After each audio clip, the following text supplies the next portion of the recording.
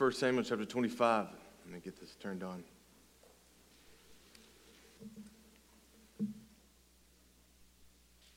First Samuel chapter 25. And tonight this is a little bit of an unconventional message. And if you notice, I think all but one of the messages we've heard this week have been out of the Old Testament, which is exciting that God's mission is all over our Bible. And in 1 Samuel chapter 25, if you know a little bit about your Bible, you know this is the story of Abigail. And what does this really have to do with missions? I don't know. The Lord put it on my heart about a month ago and just kept cultivating some thoughts and some different things. And I'd like to preach tonight what He's given to me. If you'd stand with me, we're going to read a couple verses here and then we'll pray. We don't usually use stories about women in the Bible to convey missions. But this is what the Lord's led on my heart. And if you go with me in 1 Samuel chapter 25, we see the death of Samuel there in verse 1. And in verse 2, the Bible says, "And there was a man in Maon whose possessions were in Carmel. And the man was very great. And he had 3,000 sheep and 1,000 goats. And he was shearing his sheep in Carmel. And now the name of the man was Nabal. And the name of his wife was Abigail. And she was a woman of good understanding and of a beautiful countenance. But the man was churlish and evil in his doings, and he was of the house of Caleb. Then David heard in the wilderness that Nabal did shear his sheep, and David sent out 10 young men. And David said unto the young men, Go up to Carmel, and go to Nabal, and greet him in my name." Jump to verse 9. "And when David's young men came, they spoke to Nabal according to all the words in the name of David, and ceased. And Nabal answered David's servants, said, Who is David? And who is the son of Jesse? There be many servants nowadays that break away every man from his master."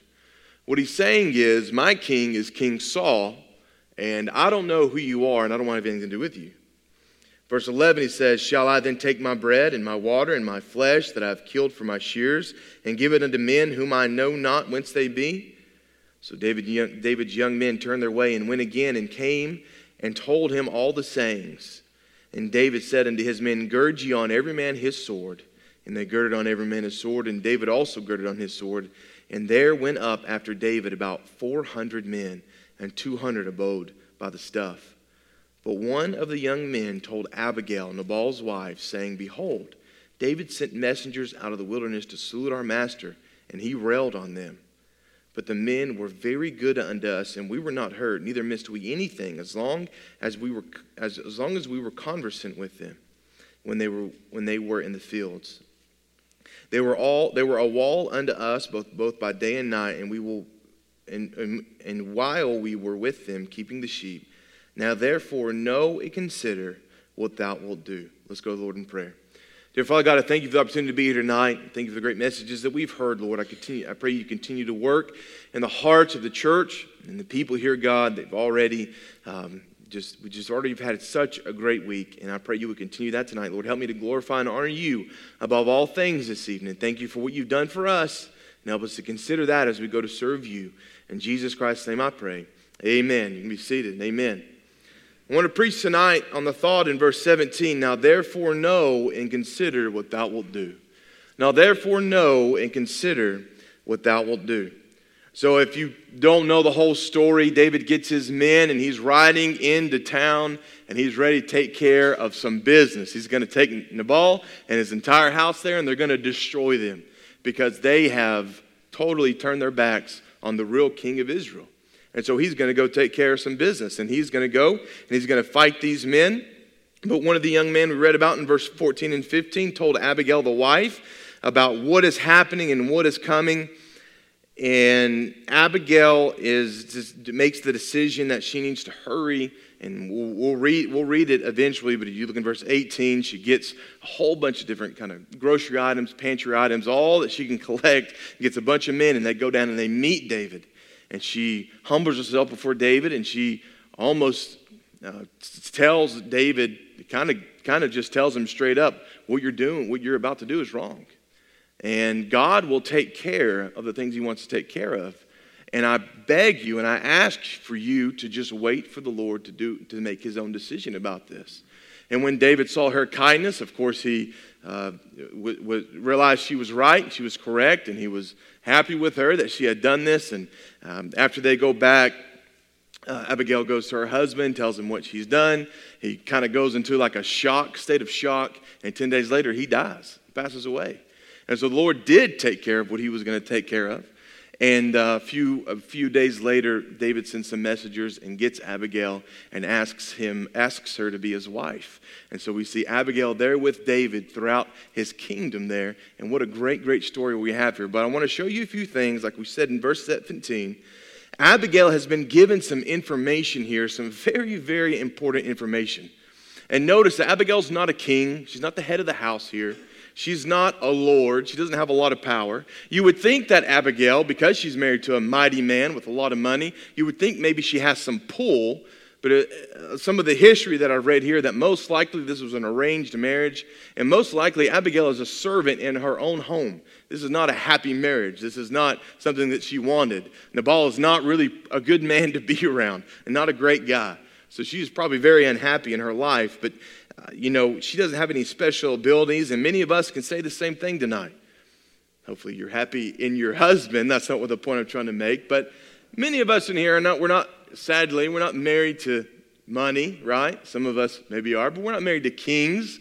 We're not married to the great men or the mayor or the president. You guys understand the point that I'm trying to make. Many of us tonight are just average, everyday Christians, right? We're just the average people, but it's those Christians that the Lord can use to turn the world upside down. He just took a few men in the books of Acts and women there in the book of Acts, and we see by the time we get to the end of the Acts that those men and women turned the world upside down for the cause of Jesus Christ. Tonight I want to preach to you a little bit about therefore know and consider. We know now. We've heard the messages. We've seen the videos. We've seen the missionaries speak. We've seen the work that needs to be done. We now have knowledge of what needs to be done. And now it's time to consider, what are we going to do about it? What are we going to do about it?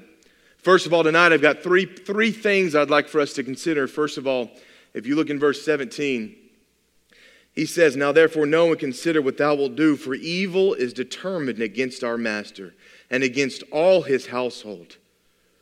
First of all, tonight, church, consider that judgment is coming.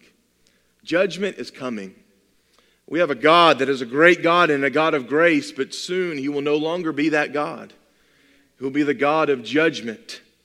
Death is on its way. Jesus Christ is coming back soon, and death is on its way.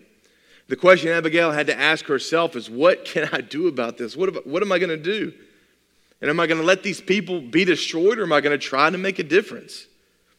The king is coming to destroy the house, and she knew she had to act now. Tonight, church, hopefully we understand that the king is coming. Jesus Christ is coming back to take his own. And some will be left behind, and we'll see that eventually he will come back again, and he will take this earth as his own, destroy it, and create a new heaven and a new earth. But understand that he is coming as the judge. He is coming as the judge. There's a story of a young man who was drinking heavily one afternoon and decided he wanted to go for a swim on a California beach. And there was an older man out there on the beach as well, just the two men. And he's kind of keeping his eye on this guy because he knew he was drinking. And so that young guy goes out to the ocean and starts to swim. And after a few minutes, he doesn't come back up for air. And the older man realizes what's going on, runs into the water, swims after him, takes him out, drags him out of the water, gets the water out of his lungs, and saves the man's life. Gets him there, gets him home, and just literally saves the man's life. Years go on, years go past, and that same young man finds himself in court facing some drug charges, and he's there in trouble again. And so as he's sitting there, he looks up and sees the judge there and recognizes who the man is. And as he gets up to stand before the judge, he says, Judge, do you remember me? A few years back, you saved my life. You pulled me out of the water. I was about to die, and you literally saved me. If it wasn't for you, I'd be dead today. Is there any way you could have any mercy on me? Because we know each other. You've helped me once. Can you help me again? And the judge looked at him and said, Sir, I want you to understand, I do remember you. I see you. And on that day, I was your Savior. But today, I'm your judge. Today, I'm your judge. And there's going to be many, many in this world who will stand before God and say, look at all the things that I've done. We know each other. Everything's fine. But he said, you have never believed on the name of my son. You have never believed on the name of my son. Now, many of those people, we got to ask ourselves, did they even have an opportunity to hear? Did they even have an opportunity to hear the gospel? Will they be confused when they stand before God, not having any idea what he's talking about? Because nobody was bold enough to go tell them. Church, judgment is coming, but while we are here on earth, we are here to warn the world and understand the gospel is only good news to those who hear it. Gospel is only good news to those who hear it. In the Bible, we may not know exactly what Abigail's thoughts are. We don't have them written down, but I think we can infer, and I bet Abigail felt a lot like the way we feel when it comes to such a huge task like missions. What difference can I really make? What difference can I really make? And what am I supposed to do about this major problem? You know, when you get to the field, of course, you want to start helping as many people as you can. You start giving out the gospel. And I wish I could take all of you with me and walk down the street right there in Motherwell. We're talking about thousands of people out on the street. They don't have jobs. 50% of them don't have jobs. Many of them don't have like TV in their house. So many close people, they just spend time on the street. That's what they do all day long. They just walk around. It's funny because I'll go into town and say, what did you do today? And they say, nothing. We're just sitting. And then after time, I realized, oh, they're right. They literally just sat here all day long. That's all they did. They literally just sat here. And so these people are walking around. And as I see more and meet more and knock on more doors and more and more and more, just like that video you showed us, brother, as we zoomed out on that street corner, people and people and people and people and people. It becomes overwhelming. What am I supposed to do? Just like Abigail thought, what am I supposed to do? But many times the difference between Abigail and us at times is that she decided that she said, I can't just sit on my hands. I can't just put my head in the sand and let this happen. You know, I may die. David may just kill me when I see him, but I'm going to die if I stay here too. So I might as well try to do something. Are we walking around with our heads buried tonight? Walking around focused on what we have to do next and choosing not to think about those who are dying and going to hell. We all have spouses. Most of us have spouses. Most of us have children. Most of us have jobs and careers. We've got causes. We got things that we have going on. But the King is coming, and his concerns should trump our concerns. His will should trump our will. And Mark 16:15 tells us exactly what his will is, and that's to go. That's to go. First of all, tonight, church, I said that judgment is coming. Second of all, we must consider that the justified can help. The justified can help. The saved man, the saved woman, the Christian can make a difference and can help. Look in verse 18. It says, Then Abigail made haste and took 200 loaves and 2 bottles of wine and 5 sheep ready dressed, 5 measures of parched corn and 100 clusters of raisins and 200 cakes of figs, and laid them on asses. And she said unto her servants, Go on before me, behold, I come after you. But she told not her husband Nabal.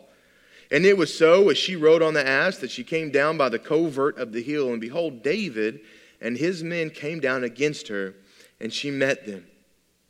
In verses 18 through 21, we see here that she was married to a rich man, and she had a lot at her disposal. But the point here, I believe, is that she used what she had to make a difference.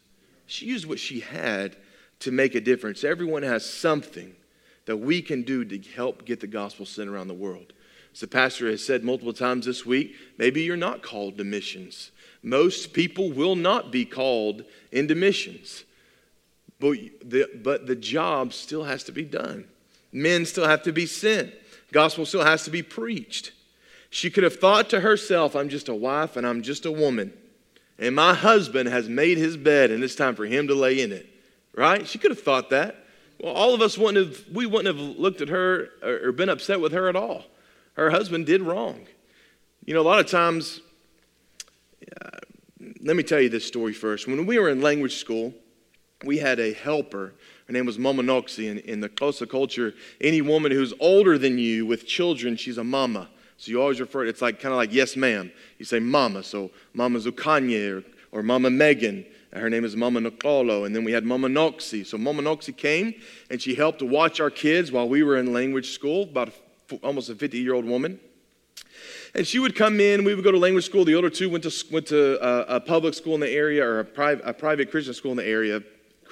In South Africa, Christian means a lot that it does here. It doesn't really mean anything. But anyway, they went to a Christian school, and Mama Noxie helped with Mercy. She was growing up at the time. And so, of course, when you get there, you know cultures are going to be different. Of course, the language is different, and we would use her to practice language as well. And I noticed with Mama Noxie that when Mercy would start to be real naughty, you know, in my culture, I'd want to jerk her up by her tail and give her a whooping, right? That's a good Mississippi language. You're about to get a whooping, right? That's what I want to do. But Mama Noxie did something much different. She didn't tell on Mercy. She didn't come to tell me how naughty she was or anything like that. When Mercy got real naughty, what Mama Noxie would do is she would take out a sucker. They call them stokkies. And she would take a stokkie, a little sucker, and give it to Mercy, or a piece of candy that she had in her purse, and give to Mercy to keep her from crying or to keep her from being real naughty.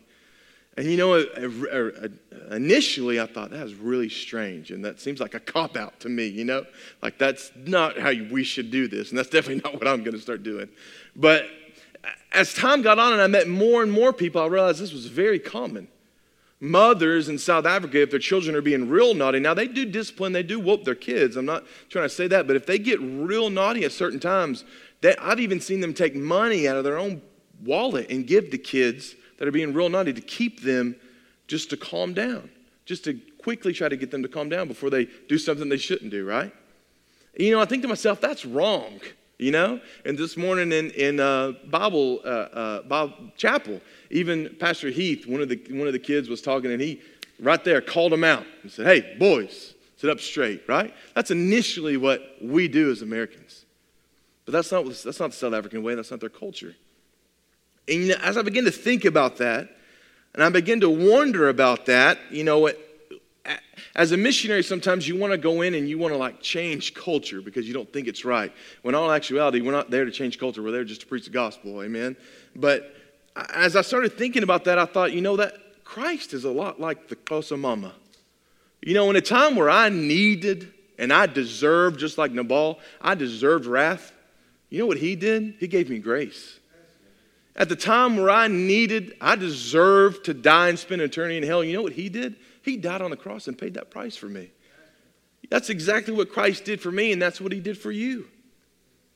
I want you to think about that tonight, how Christ deals with us and how he's the grace giver. We already talked about how he will be the judge, but right now he's the grace giver.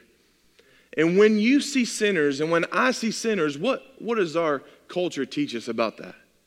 You know, there was a time in American culture where we were, I mean, I'll just say it, we were anti-Muslim. Even now. And there are times where and don't get me wrong, I am against the Islam religion, but I'm talking about anti-people almost, right? Whether it be 9/11 or different things that we saw in the past, our army going over there to fight and different things, and of course I'm an American, I understand that. But how do we see those brown people? Do we see them as people who are going to get what they deserve?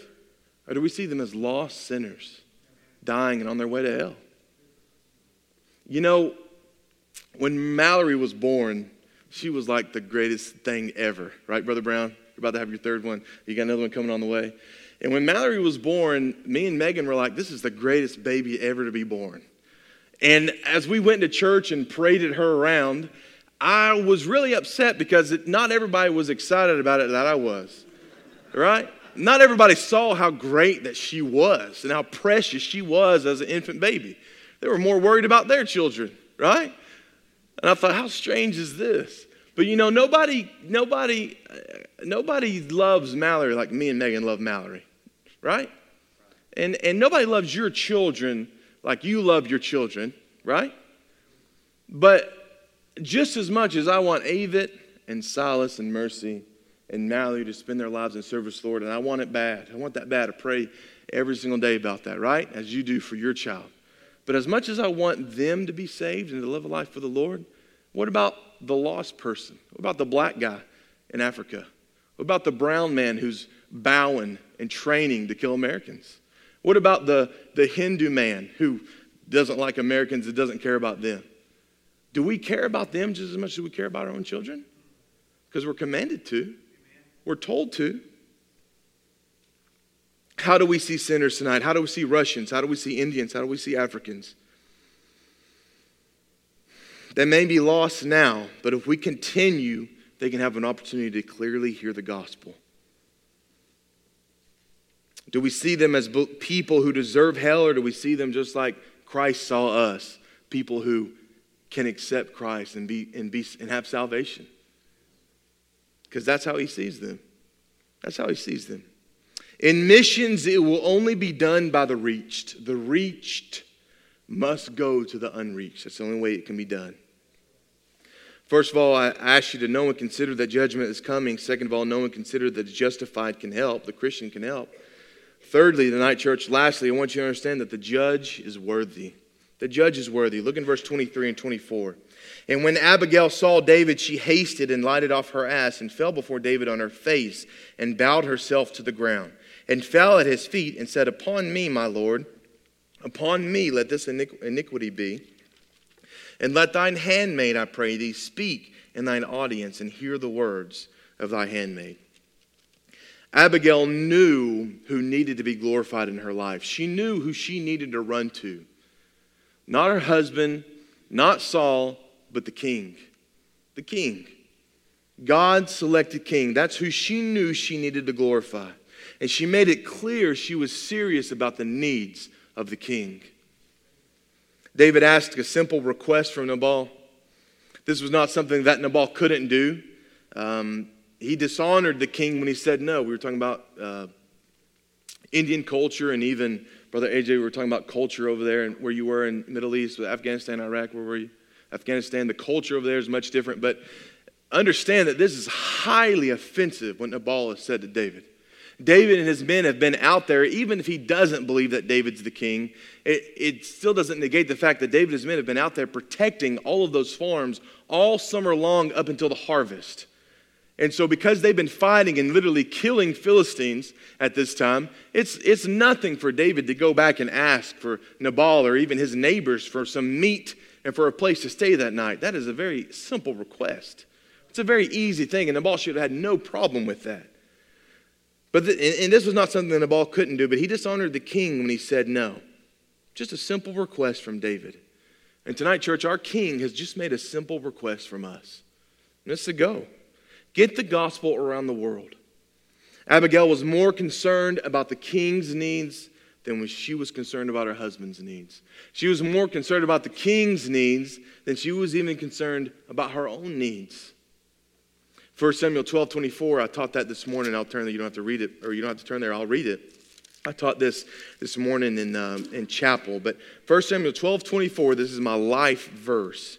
And the Bible says here in this chapter, only fear the Lord and serve him in truth with all your heart. For consider how great things he hath done for you. That verse is saying, Samuel's trying to get the people to understand, if you'll just realize what God has done for you, and you fear him more than you fear anything else, then what else are we supposed to do with our life but to serve him? That's the verse that God used in my life to get me back in service to him. You know, after all that God's done for me, raised me up in a good home, in a good church, saved me at 6 years old, helped me, gave me a great pastor, great men to be around and to learn from. And we could go all night long about what God's done for me. Hopefully you could too, about what God's done for you. Who am I to sit there and look at God and say, after all you've done for me, no, I'm not going to do what you asked me to do. It's a simple request that we do what he's asked us to do, and that's to go. Megan and I have always said to each other, if every Christian, which I know this is impossible, but it would be great if we could do this, if every Christian in the world took a mission trip and spent maybe 2 to 3 weeks, maybe even a month on a foreign mission field, we would have no issue getting missionaries to the world. We'd have no problem. It wouldn't take 2 to 3 to 4 years to get a missionary to the field. It would take a few months. because your eye affects your heart. Hopefully you've seen tonight through the videos and through the men that have spoke. Hopefully you have seen the need that we were preached about. Hopefully you have seen that. Being on the mission field and seeing lost people, it also makes us quicker to serve the Lord. Let me tell you what I'm talking about. Look in verse 18. He says, then Abigail made haste. In verse 23 it says, and when Abigail saw David, she hasted. Abigail was in a hurry to get to the king. She was in a hurry to get the job done. She didn't drag her feet. She didn't waste time because she couldn't waste time. If she had waited even just a few more hours than she had already taken her time to prepare, they would have totally been destroyed. And if you think about it in God's timeline, we just have a few more hours before he comes back. We just got a few more hours, so maybe it's your time that you're called home. We just have a little bit of time that we've got to get the message spread around the world. Are we going to haste, or are we going to waste the time that God's given us? If she waits too long, it's going to be too late. And it's the same for us tonight, church. If we wait too long, it's going to be too late. Turn with me to verse 38 and to verse 40.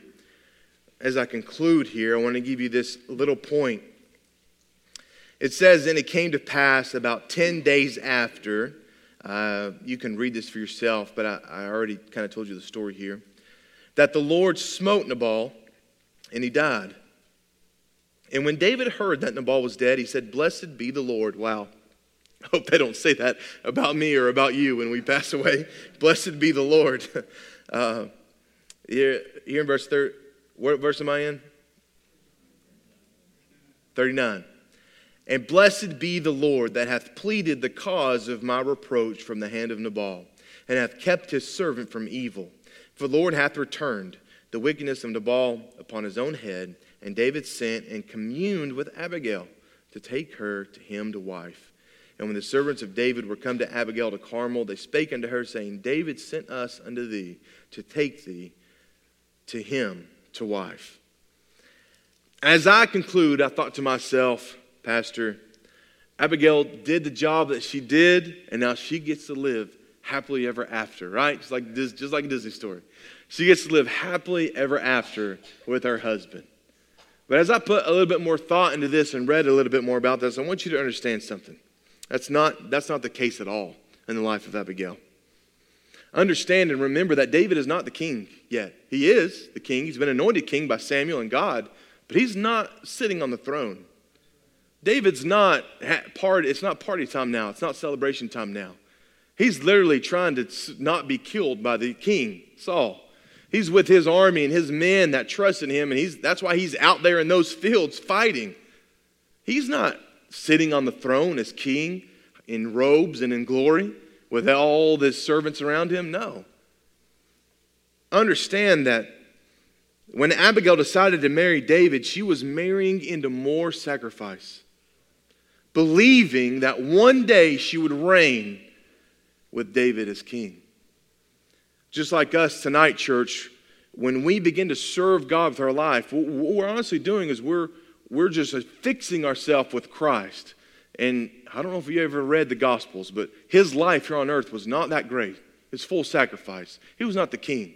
He was the king, but he wasn't the king. And he lived a life of sacrifice here on this earth. And when we affix ourselves and join ourselves to the work of Jesus Christ, we must be willing now to sacrifice with him, believing that soon we will reign with him. Amen? Soon we will reign with him, but now is the time to work for him. Now is the time to sacrifice for him. Judgment is coming. The justified can help, and the judge is worthy. The judge is worthy tonight. Let's pray.